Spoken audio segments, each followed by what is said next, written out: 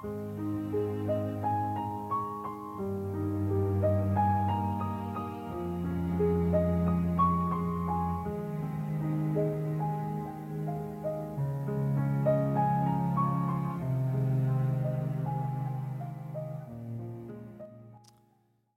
a good Tuesday morning to you. Hope your week has gotten off to a good start. Your Monday went well, and you're jumping into Tuesday ready to do that which God's given you to do and to do it with all your might. Well, yesterday in our devotional, we talked about some of the areas of religious practice where we can take great pride. One of them that we mentioned had to do with our giving level, giving to the church and so forth.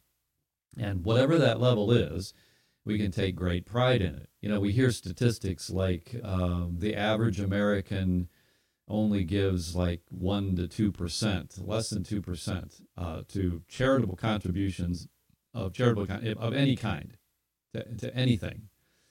And so, you know, you can look at how much you give, and if it's anything over that, you can take great pride in that. Well, I don't want to dwell on that, but in 2 Corinthians chapter 9, one of the passages in our reading today, the Apostle Paul deals with the giving of God's people. And he's writing to the church at Corinth to follow up on an earlier need that he expressed to them about the church in Jerusalem, that the believers in the church in Jerusalem were in pretty dire straits, and they really needed help. So he was calling on some of the churches in the Roman Empire and asking them to take benevolence offerings for the church in Jerusalem. And the church at Corinth was eager to do so. You read that as the chapter begins. He says, "I know your willingness, about which I boast of you to the Macedonians, that Achaia was ready a year ago, and your zeal has stirred up the majority." So Paul says, as I've talked to others about your eagerness to give to this fund, that stirred up other people, and they've been eager to give as well. But now he says it's time for you to, put your eagerness into practice, to put feet to your prayers, if you will, to your commitment. And it's time now to give. And so as he talks about this, receiving of this offering, there are several different principles that come out when it comes to the matter of our giving to the work of the Lord.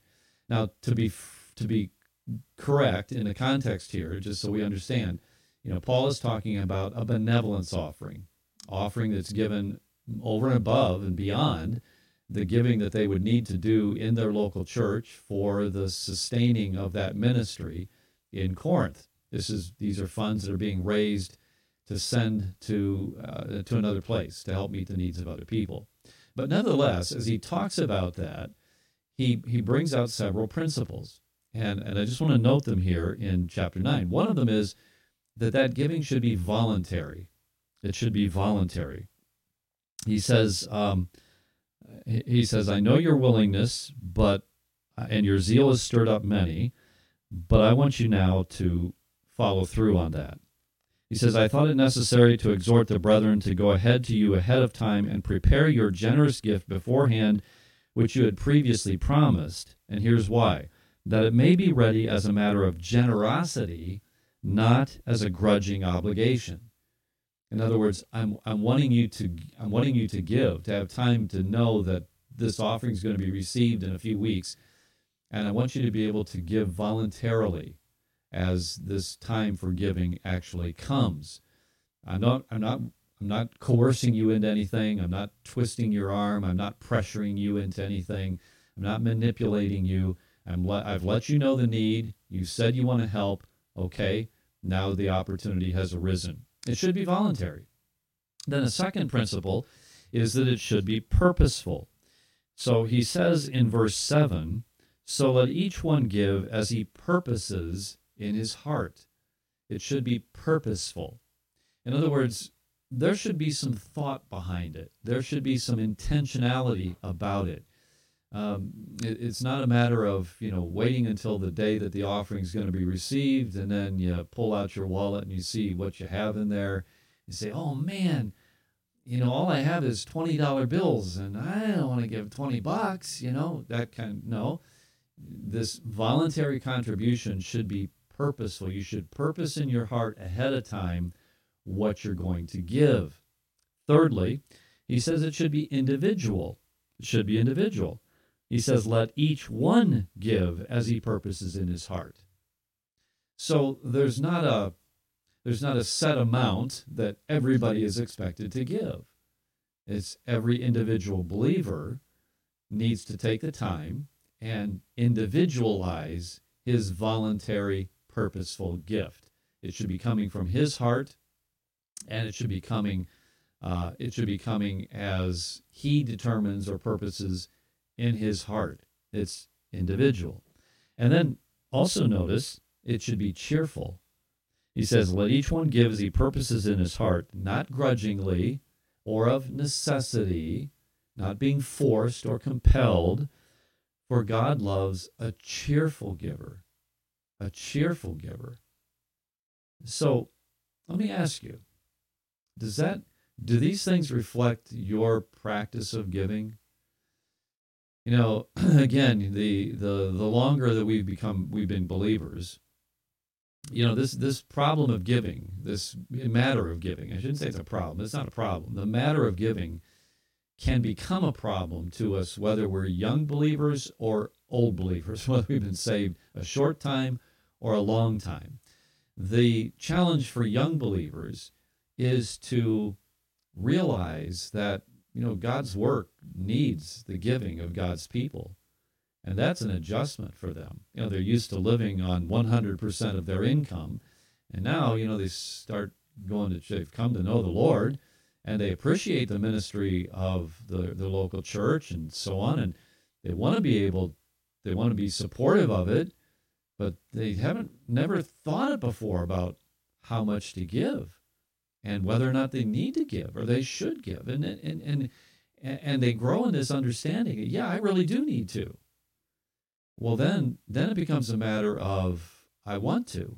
It's not a matter of need to. It's a want to. And so there's some issues like that for young believers.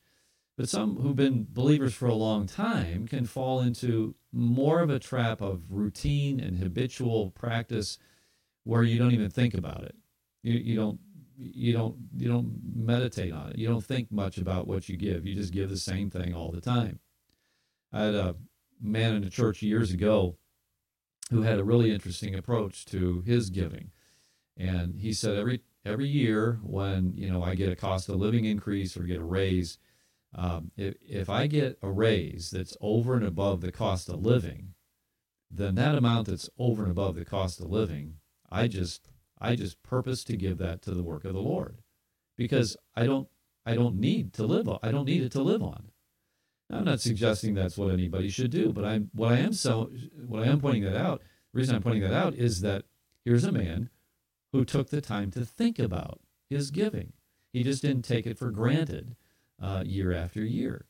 And when you give in that way, it fosters a sense of cheerfulness that I really want to do this. I want to be helpful to the Lord's work and to God's people. It should be cheerful. And then it should also be confident. Your giving should be confident. And what I mean by that is what Paul goes on to say. After he says, let each one give as he purposes in his heart, he says, God is able to make all grace abound to you, that you, always having all sufficiency in all things, may have an abundance for every good work. And the verse before that, he said, he who sows sparingly will reap sparingly, and he who sows bountifully will also reap bountifully. In other words, we can give willingly, purposefully, cheerfully. We can also give confidently, knowing that God blesses that kind of giving. We don't have to give fearfully that, oh my, if I give them, are my needs going to be met? Am I going to be okay? You know, and so on, and wringing our hands about how much we've let go out of our wallet. No, when God so works in our heart, and we as an individual purpose in our heart to give whatever amount to the Lord's work or to God's people who are in need, and we give that cheerfully, we can be confident God's going to take care of us. God's going to take care of us. So let me encourage you to think through your giving to the Lord's work and to the needs of God's people. Our Father and our God, we live in a society that's can be very selfish and self-oriented. Deliver us from that, Father. Help us to be faithful stewards of all those good things that you've given to us, and help us to give in a way that pleases you, we pray. In Jesus' name, amen. All right, well, have a good rest of your Tuesday. God bless.